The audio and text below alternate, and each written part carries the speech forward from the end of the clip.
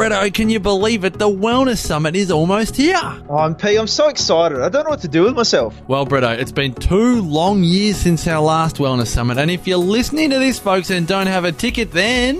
What are you doing? The Wellness Couch family of podcasters gather for 2 days in Melbourne on Saturday, August 25 and 26, featuring... the Queen of Nutrition, Cindy O'Meara. The rock star of wellness, Dr. Damian Kristof. Connect with your spirit and soul with Bali Bomb survivor, Karen Smith. Self-care is on the menu with Kim Morrison. Master the art of aging well with the one and only Marcus Pearce. Oh, shucks, Bretto. What about how to recover from rock bottom with Dr. Brett Hill? Master your stress with Dr. Maria Zushman. Get empowered with Imogen Bailey. Female health experts Dr. Andrea Huddleston and Ashley Bond. Master your sleep with Audra Starkey. The natural nutritionist, Steph Lowe. Australian Idol winner, Wes Carr. Woohoo! And Quirky Cooking's Joe Witten and Fuad Kassab and a whole lot more. Oh, what a lineup, MP. Seriously, why would you not be coming to the Wellness Summit? Not to mention our world-class exhibition of Australia's most incredible sustainable wellness products and services. MP, we've done the final layout. There are less than 100 spaces left. And there's only a few discounted tickets available at thewellnesssummit.com. Marcus, be there or be square. Zazen Alkaline Water presents the 2018 Wellness Summit, Saturday, August 25 and 26 at the Collingwood Town Hall. Get in quick, folks. The final release of discounted tickets available at thewellnesssummit.com. See you there, Bretto.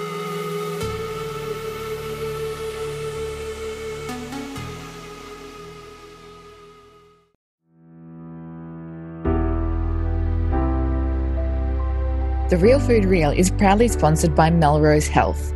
Founded in 1979, Melrose Health has been delivering improved health over 3 decades by developing natural, delicious and innovative health foods from the best natural and organic ingredients. Their Healthy Kitchen Oils range has just launched and includes my favourites, liquid coconut oil, grass-fed ghee and avocado oil. Visit melrosehealth.com.au or check out at Melrose Health on Instagram to learn more. Welcome to The Real Food Real. I'm Steph Lowe, the natural nutritionist. We're shaking things up on the podcast, and each week I am joined by our cast of experts, including Kirsty Worth, Phil Maffetone, Cale Brock, Ali McLean, Katie Petticini, and so many more leaders in the fields of real food, gut health, sports performance, holistic wellness, and optimizing your health, metabolism, and longevity. While you're tuning in to today's episode, would you take a screenshot of your smartphone and share it on social media with the hashtag RealFoodReal? I'd absolutely love to know that you're tuning in. And while you're there, why not share this episode with a friend who also needs to hear our information goldmines and aha moments. Sharing the show means we can continue our mission of simplifying nutrition and showing the world that health starts with what you choose to put on your plate. Without further ado, let's dive into this week's episode of The Real Food Real. In episode 186 of The Real Food Real, we are joined by our regular guest, Dr. Damian Kristof. In today's episode, Damo and I discuss the parasympathetic and sympathetic nervous system and the intricate dance between the two, our environment, and the time of day. You will learn the importance of the fight or flight response, but also what can happen when this is out of balance. We also explore the significance of this entire system for natural energy, efficient digestion, managing cravings, improving sleep quality, and so much more. Hello, Damo. Welcome back to the show. Thanks, Steph. Thanks so much for having me back. It's a pleasure to be back with you, sharing knowledge and wisdom. Absolutely. We've had some really great responses to a couple of your previous episodes, and I'm really looking forward to today's topic, talking about the nervous system, but in particular the parasympathetic and sympathetic nervous system. So I'd love to just dive straight in and give you the opportunity to define these terms for us, please. Oh, I'd love to. Thanks. It's actually a topic that's really dear to my heart. And obviously people know me from talking about the gut and all that sort of thing. But as a chiropractor, I love talking about the nervous system. And in the nervous system, let's just start with what it actually encompasses first. The brain is the central point of the nervous system. In fact, the brain controls everything within the body. And it's interesting because from an embryological standpoint, or from the embryological point, when we first are conceived, in the first 21 days, our brain and our gut, the two top and tail ends of the nervous system are formed within the first 21 days. And so then from those two, big bundles of nerve fibers where the chemicals and the control of the existence of the human body stems from, the brain takes on the role of, governing all function, and the gut takes on the role of ensuring that all function is given all the nutrition is required, if that makes sense. And so that then forms, the basis for what's known as the autonomic nervous system. So that's the automatic nervous system. But in order for everything else to function, there's another part of the nervous system that runs off the spinal cord called the peripheral or the somatic nervous system. And the somatic nervous system is the nervous system that we feel. So for today's purposes, we're going to talk about the part of the nervous system that is the autonomic nervous system. So we're essentially talking about the gut and the brain and the connection between the gut and the brain. And that's broken into two parts, the sympathetic nervous system and the parasympathetic nervous system. The sympathetic nervous system is the nervous system that speeds things up. So, except for in some areas, but essentially just think about the sympathetic nervous system. It essentially speeds things up. And the parasympathetic nervous system slows things down. So we like to call the sympathetic nervous system the part of the nervous system that's associated with the fight or flight response. And then the parasympathetic nervous system is known or associated with rest, digest, and repair. And so there's an expectation that when you switch between these two different parts of the nervous system, the body performs different functions with a relevance or an importance and a focus on those functions that require that part of the nervous system to fire up. So we'll dive down into all of that as we go, but that's the overarching summary of the sympathetic and the parasympathetic nervous system. I suppose to start the conversation off, Steph. Yeah, absolutely. And I think it is really important to separate it into that fight or flight, which is the sympathetic nervous system. And we might talk about, how that was relevant back in the day versus the parasympathetic nervous system, which is technically rest and digest, or as you say, repair as well. So they're quite different functions. They're actually almost opposite, would you say? They are, and they're complementary opposites. It's much like love, like love is the coming together of two people that are complementary opposites, or two things that are complementary opposites, and that's how things continue to get built. And we build through challenge and we build through rest. And so if, for example, and you know this very well, Steph, when you go and exercise, you tear muscles, you do little fractures to bones, and each of those little things that we do continues to strengthen our body, and it's the same. So we want to ebb and flow between sympathetic and parasympathetic nervous system responses based on the shifts and changes of our environment and based on different times of the day. So in the morning, for example, we definitely want to wake up having a sympathetic response.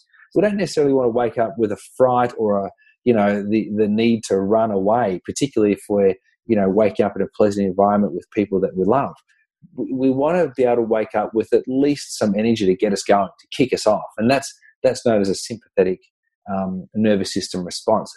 That's important to get us out of trouble, to kickstart us and to get things going. So we want a sympathetic response. And then on the other end of the day, at various times through the day, particularly when we're eating, so breakfast, if we're breaking our fast at breakfast time, or if we're eating at lunchtime, if you're doing intermittent fasting and your first meal is later in the day, and then if you move then into dinner, each of those times should signal some degree of parasympathetic response, because at that point in time, we wanted to digest our food, we want to rest while we're digesting, and then that food then needs to be absorbed. And we don't really want to fire off our sympathetic nervous system while we're trying to digest, because we're going to miss out on opportunities to absorb the nutrients that we require to keep our body, not only hydrated, but repairing at the same time. Yeah, absolutely. And that's a huge issue. And I think we'll get there eventually to talk a little bit more about digestion specifically.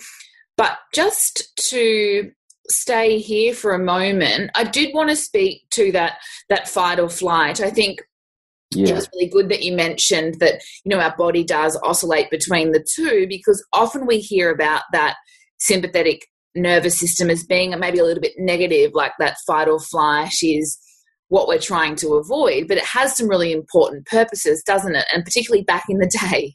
Can you tell us more about that? Yeah, absolutely. Look, back in the day, I think you're referring to, very Paleolithic times. I say Paleolithic just because it's a familiar term with people, but it's in ancient times. So in times when things were more dangerous or when things were more risky, it was very important for us to have an immediate nervous system response, which was governed by the sympathetic nervous system, that would take us out of trouble, that would actually allow us to run away from our predators and then defend ourselves. And protect ourselves or our family, and then move into an element of safety, in which case then we would then, go back to eating and having a normal existence. And so the sympathetic nervous system should be part of the nervous system that fires up from time to time to get us out of trouble. The reality is that these days we tend to have an overactivated sympathetic nervous system, as some people call that a sympathetic dominant state. But what's actually happening in many people's bodies is that they're in a constant state of fight or flight. They wake up startled.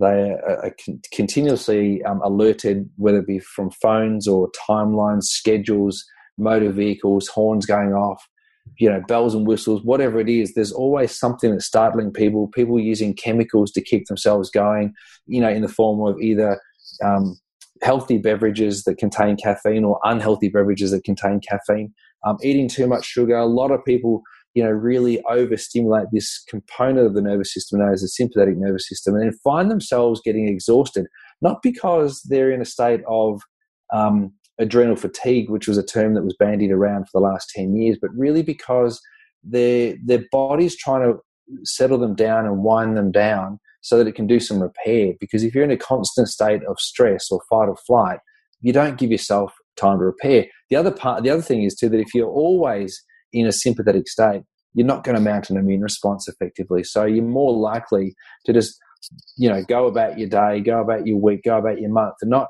pick up any sniffles or any infections. And then you get to your holiday period of time, and you go away for a holiday and you rest for a couple of days, and all of a sudden you get a sore throat. You come down with a cold or a flu, and you're laid up for the next 2 weeks while you're actually meant to be holidaying on the beaches, wherever you've gone to. And that's a really key indicator that you've been living in sympathetic dominance or a sympathetic state for a long period of time. It was relevant to get you out of trouble, but to live in it perpetually all the time becomes very challenging and dangerous for the body.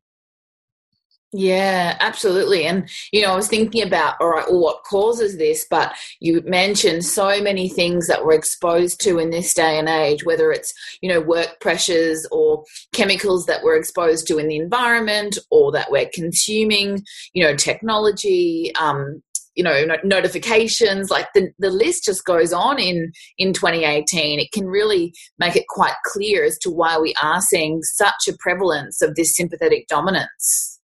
Yeah, absolutely. And they're just the things that are recognisable. That doesn't take into consideration the effect of pollution or plastics or PCBs or endogenous or exogenous hormones that are going a bit out of control. We're not talking about any of those things. Just talking about the recognisable things: day-to-day life, school fees, school runs, Saturday sport,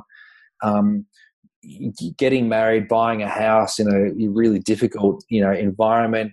Putting food on the table for many people. Should we choose seasonal, local, organic and whole food, or can we just, do with Coles or Woolworths? There's all these things that we're having to make decisions on, and the degree of decision fatigue continues to overwhelm many people, and that's because we're in an overactivated sympathetic state more often than not.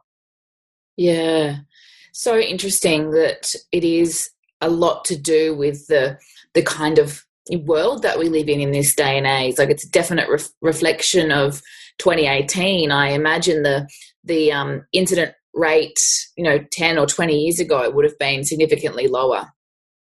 Yeah, for sure. And it's interesting because there's a number of stressors. There's key stressors in people's lives that I suppose are considered to be massive. And so those massive things are the birth of a child, selling and moving a house, changing a job, and so on and so forth. But many of those things revolve around finance. And the more that we become a consumer-driven kind of marketplace, and the more that the prices seem to go up for the cost of living, and the more that the things that we want to access continue to push up in price, effectively, potentially, the more we actually start to stress and have anxiety about stuff. And so as a consequence of having everything at our fingertips and so easily and so available, we actually have one of those most significant stressors in our face every single day, which is finance. And many people are very, unsure as to where the next dollar's coming from, whether or not they're going to have enough money to make the next rental payment, et cetera, and or let alone, can I afford to buy a $4.50 avocado in the middle of winter? Or can I afford to be buying organic food? Or, should I just buy the normal caged eggs instead of the 10 extra large organic eggs that I pay $8 for instead of $4.99 for, for 2 dozen or whatever it is, So there's all this, stuff that people got to make their minds up about, because there's so much pressure on people at the moment. And one of the things that we have to understand is the pressure is probably not going to go away. It's probably every time you layer a level of pressure on you, there's going to be another level of pressure laid on you at another point not too far away. So we've got to find ways in which we can decrease the effect of the pressure or decrease the effect of stress on our nervous system. And at the same time, learn ways in which we can either, not get ourselves into those troubles or stressors, simplify our life maybe, or find ways in which we can decrease the amount of stress in our life as well. Yeah, and I'm sure you have some amazing strategies that I will get you to share with us in a moment. I was just thinking, though, about maybe for context, some of our listeners, it would be helpful to give them some signs or what they might be noticing in their body if they are in that state of sympathetic dominance. If we maybe start from the start of the day, could you talk us through that? Yeah, for sure. That's a great question. A sympathetic state is quite easy to recognise. When we first wake up in the day, most of us will be unaware of whether or not we're in a sympathetic state or if we're still lingering in a parasympathetic state. Hopefully, we're firing up and our cortisol levels are rising as we come to get out of bed. Hopefully that's the case. And 99 times out of 100, that'll be the case unless someone's been sick or has an infection of some sort, in which case cortisol levels should remain low. You don't want to have high levels of cortisol if you're trying to beat an infection or some kind of an illness. So you would expect that the body would decrease cortisol and adrenaline when it needs to let you rest so that you can actually switch into a parasympathetic mode. So we'll cover that in a second. But in the morning, we just have to assume that we're in a sympathetic state. It's not a bad thing. But what happens when we wake up will probably determine how we end the day. So when we wake up in the morning, if we're seeking some kind of chemical stimulation to get us going, if we're seeking caffeine to wake us up or to make us alert or fire us up or notch us up a gear, if we use caffeine to wake up, we literally activate a sympathetic state. And there's a few things that will happen. One that you'll notice within about 10 minutes of consuming caffeine is that you'll move your bowels very quickly.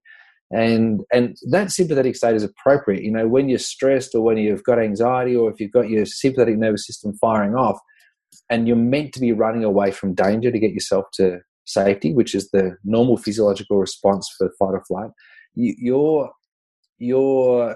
gastrointestinal system doesn't need to be hanging on to anything. And so part of the sympathetic action of the body is to increase your heart rate, so it should be pumping blood to the heart, increase blood flow to the brain so you can retrieve short-term memory, which is very important. Increase blood flow to the periphery so you can move your muscles and run fast, and you should actually then warm your fingers and your toes. That should actually happen. But it will also decrease the amount of blood flow to digestion and at the same time create a dilating effect on the gastrointestinal system, the gastrointestinal mucosa, so that your bowels will move. In some cases, some people will urinate as a result of that sympathetic, rush as well. So we'll find in people that are in a sympathetic state, they'll need to move their bowels. Their bowels will be somewhat unformed. We'll also find that their tongue is stuck to the roof of their mouth. So, and people will be thinking about this right now. Their tongue is at the top of their mouth as opposed to sitting down behind their bottom row of their teeth. And so that's another indicator of a sympathetic state. And now in this case where you're listening to Steph and I and you're learning stuff, you want to be in a sympathetic state. You don't want to be resting and digesting when you're trying to learn stuff. In fact, the sympathetic nervous system is absolutely perfectly geared to help you learn. So you're increasing blood flow to the brain, you're diverting blood away from the gut. You're not meant to be chewing and eating and all that sort of stuff. What you will be doing, though, is actually learning and retaining information, particularly if your tongue is stuck to the top of your mouth. So there's two little key indicators.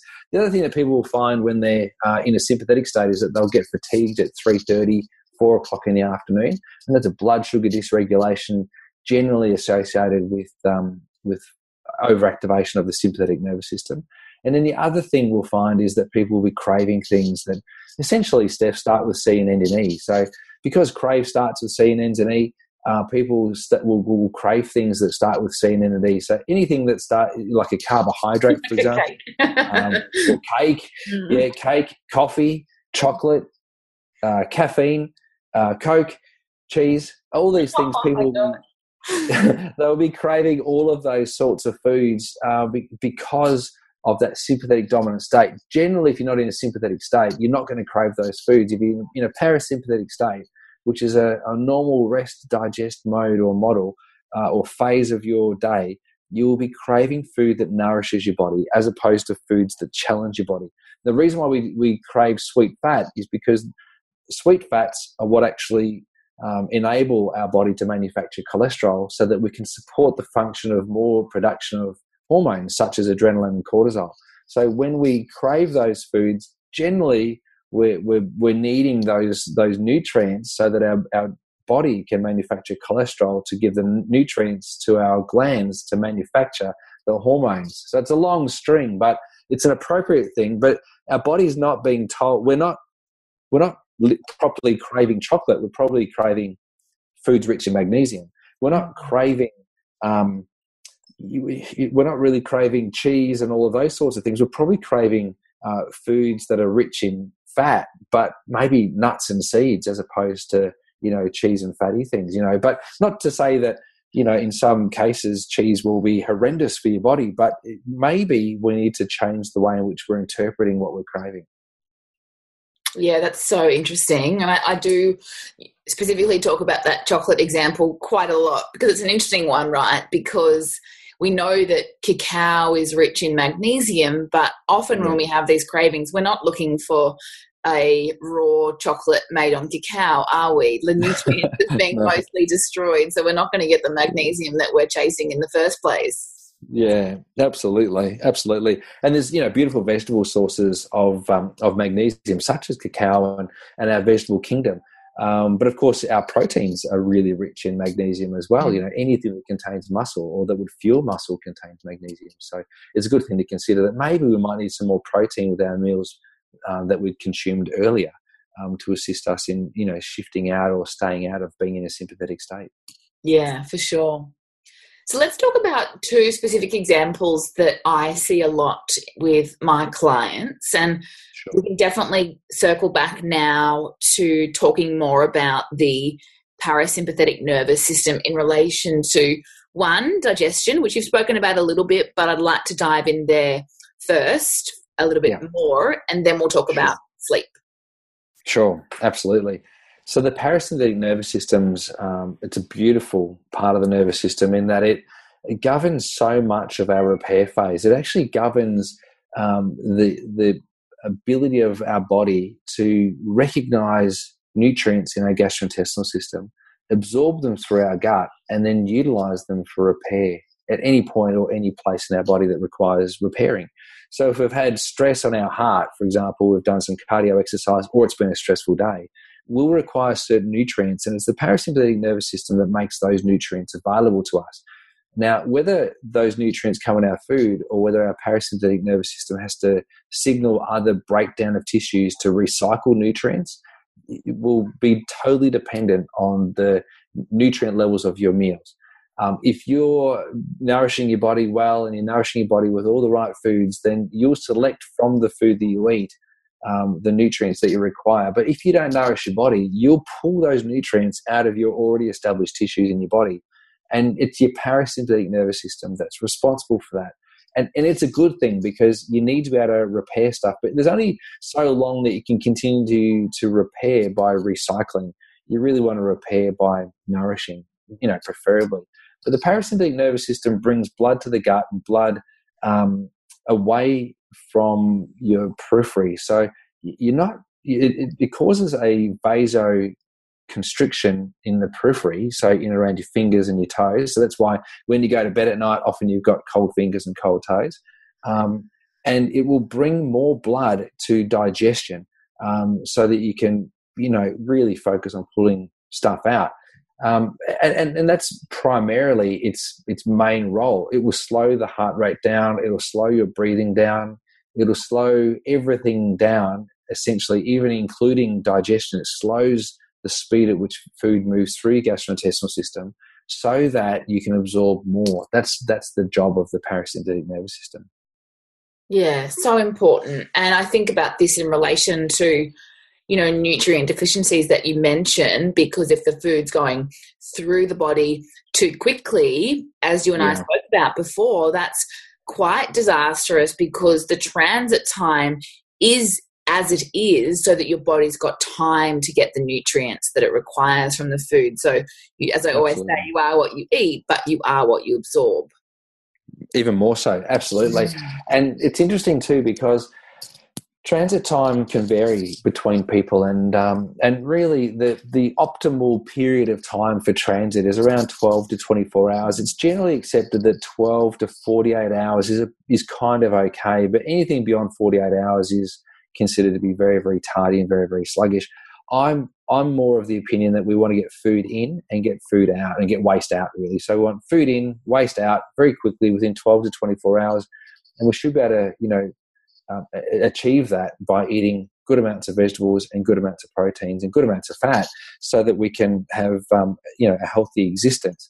I think that's an important thing to consider. And what's also really important is that if food doesn't stick around in our gut for long enough, we don't have enough of the fiber types. So we don't have enough of the digestible fiber, we don't have enough of the indigestible fiber, and we don't have enough of the resistant starch. We don't have all of those things that we require to enable our bacteria or our microbiota to be healthy in our gut. So that opens up a can of worms with regards to allergies, sensitivities, malabsorption profiles, energy production, B vitamin production, and so on and so forth. Hence the reason why so many people are so concerned about their gut at the moment.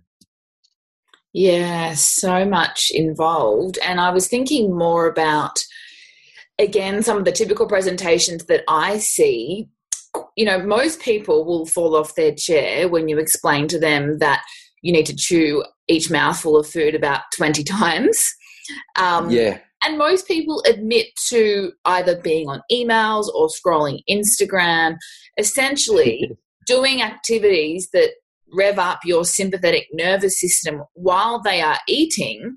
And then they wonder why they're, say, bloated or feeling like something's up with their gut health. And I'd love to make that connection really clear, because we're so used to looking for a magic pill that we're forgetting about these foundational food behaviors.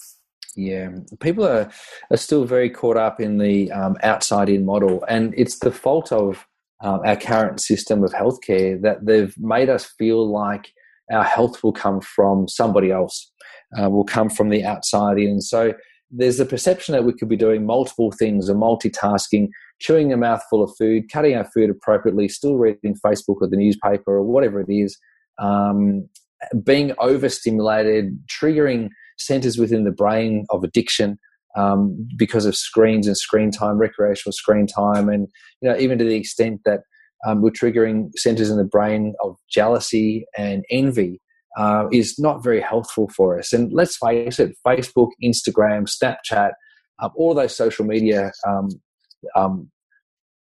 what are they called? Social media platforms. They're all really, I suppose, important in this day and age because that's a form of communication. However, they're generally just a show reel. They're only showing us the best stuff. Not many people put up bad stuff. And so you more now than ever before, we're comparing ourselves with the Joneses, the Smiths, the Richardsons, the Thompsons. We're comparing ourselves with the Northeasts. We're looking everywhere other than at our own backyard at all the things that other people are experiencing. So I went over to Europe recently. I could have popped up heaps and heaps of pictures of me being overseas in Europe. But that's not going to serve anybody if they're back home in Melbourne and it's 10 degrees and I'm basking in 35 degrees. People go, oh, that's really nice. Congratulations, Damian. But what that might also then trigger is some, jealousy or envy or whatever else. Maybe it might trigger some people to go, oh, I really want to do that as well. But it may not be very helpful for other people. So I think that being on screens while we're trying to digest is kind of counterintuitive and counterproductive. And even being on screens when we're trying to go to sleep, when we have a lot of blue light, which is what the light that comes from our screen, but having a lot of blue light flooding in through our irises actually will trigger off a sympathetic nervous system response. So if we're trying to get to sleep, the last thing we want is to trigger off the sympathetic nervous system. Oh, absolutely. And I think that's definitely the other area I wanted to explore because, again, in this day and age, we are exposed to a lot of things that can interfere with our sleep. And it's such an important rest and repair phase for everything. Like, we're looking from, our day-to-day health all the way up to our longevity. I think that we've got to acknowledge what areas are not supporting sleep. And I think about the hormone cortisol, again, in this instance, because we know it's inverse to melatonin, our sleep hormone. So, if we are overactivated and maybe producing too much cortisol, then our body's not going to be able to produce that sleep hormone, and the either onset or sort of quality of our sleep will be impaired. So true there, Steph. And what's interesting about cortisol is it's kind of a grumpy hormone. It's the hormone that makes us agitated and frustrated. Adrenaline is really interesting because adrenaline makes us perform really, really well. So, you get an adrenal burst and you perform really well for short bursts of time for around 90 minutes continuously. But cortisol, it can also make us perform well, but it makes us agitated, but it also blocks growth hormones. And the problem with being grumpy and agitated is that we don't laugh much. And when you're not laughing as much as what you should, or if you're taking yourself too seriously, or life becomes quite challenging because cortisol is in such high amount in your bloodstream and serotonin's not getting a fair go and you're not laughing enough, you actually will down-regulate your manufacture of melatonin. It's fascinating. And so one of the great ways to help people get to sleep and to kind of switch out of a sympathetic dominant state is to take themselves out of what I like to call a state of vagus nerve palsy. And vagus nerve palsy is a state where people's gastrointestinal system is really dysfunctional.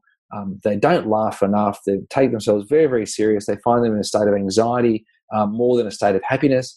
And one of the things that you do is you force yourself to laugh by watching funny things or listening to dad jokes or whatever it is.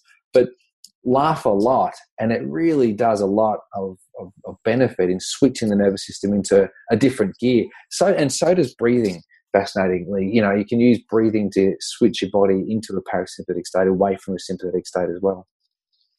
Yeah, I love that. There's some great tips there. And we use the diaphragmatic breathing technique before a meal. It's something I personally try and do as often as possible because, the reality is I think for myself personally, I'm going to be in a sympathetic nervous system state or a sympathetic dominant state, particularly around that lunchtime when I'm in the middle of the day and there's so much going on. I've really got to sort of draw a line in the sand and switch over into getting my body ready to digest a meal. And, I don't think it needs to be sort of meditation per se, but it's about this habit maybe while you're preparing your lunch or even while you're waiting at the cafe. Like, it can be really simple to integrate that switch so that your body is getting ready to digest the food that you're about to consume.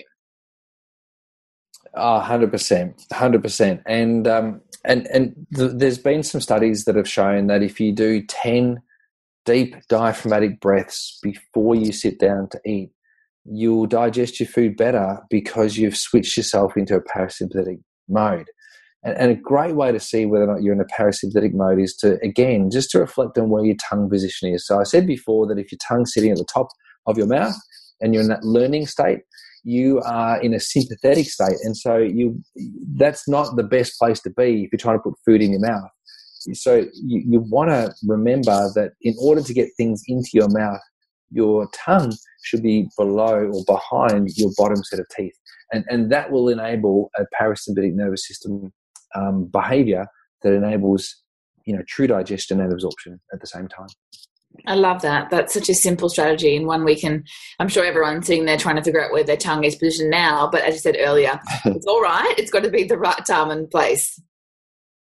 Exactly. That's exactly right. When we were away on the weekend, we were away actually up in the Gold Coast on the weekend at a seminar of Lawrence Tam, one of our great friends from the Wellness Couch. Lawrence now coaches chiropractors, and he brought a couple in to teach us the power of breath and the power of breathing. And it was quite profound. They took us through some breathing exercises that enabled us to have a really significant sympathetic response. And then they took us through some breathing exercises that enabled us to have a rapidly powerful parasympathetic response, to the point that you literally would fall asleep while you're sitting there breathing. It was quite amazing. So it is a very fascinating thing to acknowledge that breath is kind of like an instruction to the body to behave in a way. So, lots of shallow breathing inwards will tend to make us alert but fatigue us over time, whereas lots of deep breaths that are diaphragmatic and kind of almost involving breath holds will switch us into a parasympathetic state, and very, very relaxing, and help us get to sleep. So breathing is a great thing to do as well to get your body into great shape. Yeah, awesome. Some really great tips there. So we've definitely spoken about some food behaviors, which I think would be really helpful. The tongue, like checking out where your tongue is before you're eating, or even if maybe you are in a stress situation, if you can make some changes there. What else would you like to share from a technique point of view that's really practical for us to help if we're feeling quite wound up and in that sympathetic dominant state? Great question, Steph. There's so many different things that you can do. And if we remember what I said at the very, very beginning, that the sympathetic nervous system, the parasympathetic nervous system are part of the autonomic nervous system. And the autonomic nervous system, in fact, all of the functions within the body are governed by the brain. And the brain's extension is through the spinal cord. It's very important to understand where all of that's regulated. And that's regulated by a little piece of the brain that sits at the base of the occiput near the first vertebra in the neck, called the cerebellum. And all that's encased inside the skull, but the cerebellum actually governs fine motor control, but it also regulates our stress response. And so when we move, we trigger the cerebellum, and the cerebellum it has the ability to downregulate a sympathetic stress response, which is so unbelievably powerful and so unbelievably great that we can harness it and access it. So there's two ways that are particularly good at accessing the cerebellum control over the sympathetic nervous system. One of those is to go for a walk or a jog. Pretty simple, like go and do some movement-based exercise. And that will trigger the cerebellar response to downregulate stress. Easy. Another really, really great thing to do is to see a chiropractor. A little known fact is that what chiropractors focus on is the nervous system. Yes, quite often chiropractors are seen to look after neck pain, headache, and back pain, but the profound effects of chiropractic are registered in the brain, and the control of those effects takes place through the cerebellum. And it does affect the stress response. And what we've found, and science has found, particularly over in New Zealand at the Centre for Chiropractic Research, is that they've found that an adjustment to the spine has profound effects on strength, on stress, on mood, on concentration, on on retention, on memory, on focus, falls risk reduction, a whole host of different things that are way beyond and way outside the scope of back pain, neck pain, and headache. And it's a really exciting time for chiropractic because we're now really understanding the powerful benefits of an adjustment to the spine. And one of those is that it can assist in the downregulation of the sympathetic stress response. And I think for all people listening to this podcast, it's a great thing to be able to add to your lifestyle, and that is chiropractic. Yeah, I totally agree. It really is underappreciated. And I think, like you said, I personally see most people looking to chiropractic when they are injured, but I love the benefits that it has from a maintenance point of view. And if, we've been speaking about the dominance and how connected it is to our everyday life, it's amazing that we've got this solution essentially at our fingertips. Absolutely. It's so easy. I mean, you've only got to look around your local community and you'll find a whole bunch of chiropractors. I think one of the confusing things is, though, for the public is to what sort of chiropractor do I go and see? And many people get a bit lost there, or some people go, I've had a bad experience with a chiropractor before, or some people go, my friend said don't go see a chiropractor because of X, Y, Z or whatever else. The reality is that many people have had bad experiences with many different things, but they'll go back to try another practitioner or another provider. And so I'd highly recommend if you've had an experience that wasn't as good as what you wanted it to be, give it another go. But look for a family chiropractor, a chiropractor that actually looks after children, a chiropractor that looks after the nervous system, and a chiropractor that's concerned with well-being, not necessarily just neck pain and back pain. So, select a chiropractor that on their website talks about the type of care that they provide, and whether or not they use a manual technique or they use an instrument-based technique. If their primary focus is families and children and well-being and health, then they've probably got that they've got your nervous system under control. If their primary focus is back pain, neck pain, and headache, they're less likely to be focused on other things that chiropractic can achieve, other than the biomechanical musculoskeletal issues that chiropractors can also deal with.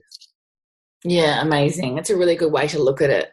I've really enjoyed this topic. I think it will be so educational to everyone tuning in. I'm sure they've learnt a number of strategies that they can try at home. Is there anything else that you wanted to share with us today, Damo, before we finish up? Steph, I think there's a few things really that people, should be mindful of when it comes to the nervous system. One is that if you're in a sympathetic state, it's fine, provided it's not all the time. And if you find yourself stuck in a sympathetic state, use strategies that we've just spoken about to pull yourself out of a sympathetic state from time to time. Really, the sympathetic state is really meant to take us out of fight or take us out of trouble, take us out of a problem. It's not meant to be always turned on. So give yourself the opportunity to fall back into parasympathetic, states throughout at different times through the day. I think that's important. Drinking water is really important. Taking time to breathe is really important. And obviously sitting down to eat the required amount of food that you need is also really important. At the same time, that'll nourish your body and nourish your gut. Yeah, beautiful. So powerful. I think really practical strategies, but definitely foundational. So we've got to remember that the basics are where we get those health results. And thank you so much for sharing your knowledge with us again, Damo. It's been awesome. It's my absolute pleasure. Thank you so much for having me, Steph. I really love being on your show. Thank you. Thank you so much for listening, team. Make sure you dive into the show notes over at thenaturalnutritionist.com.au/podcast. Now, before you go, can I ask you a favor? I'd be so grateful if you would leave me a 5-star review on iTunes. I personally read every review and comment and love hearing your aha moments and takeaways from each episode. Together, we can continue to spread the real food love. See you next time on The Real Food Real.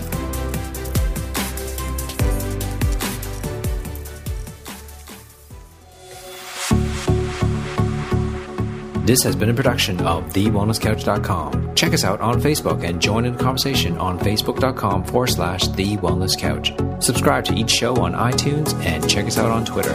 The Wellness Couch, streaming wellness into your lives.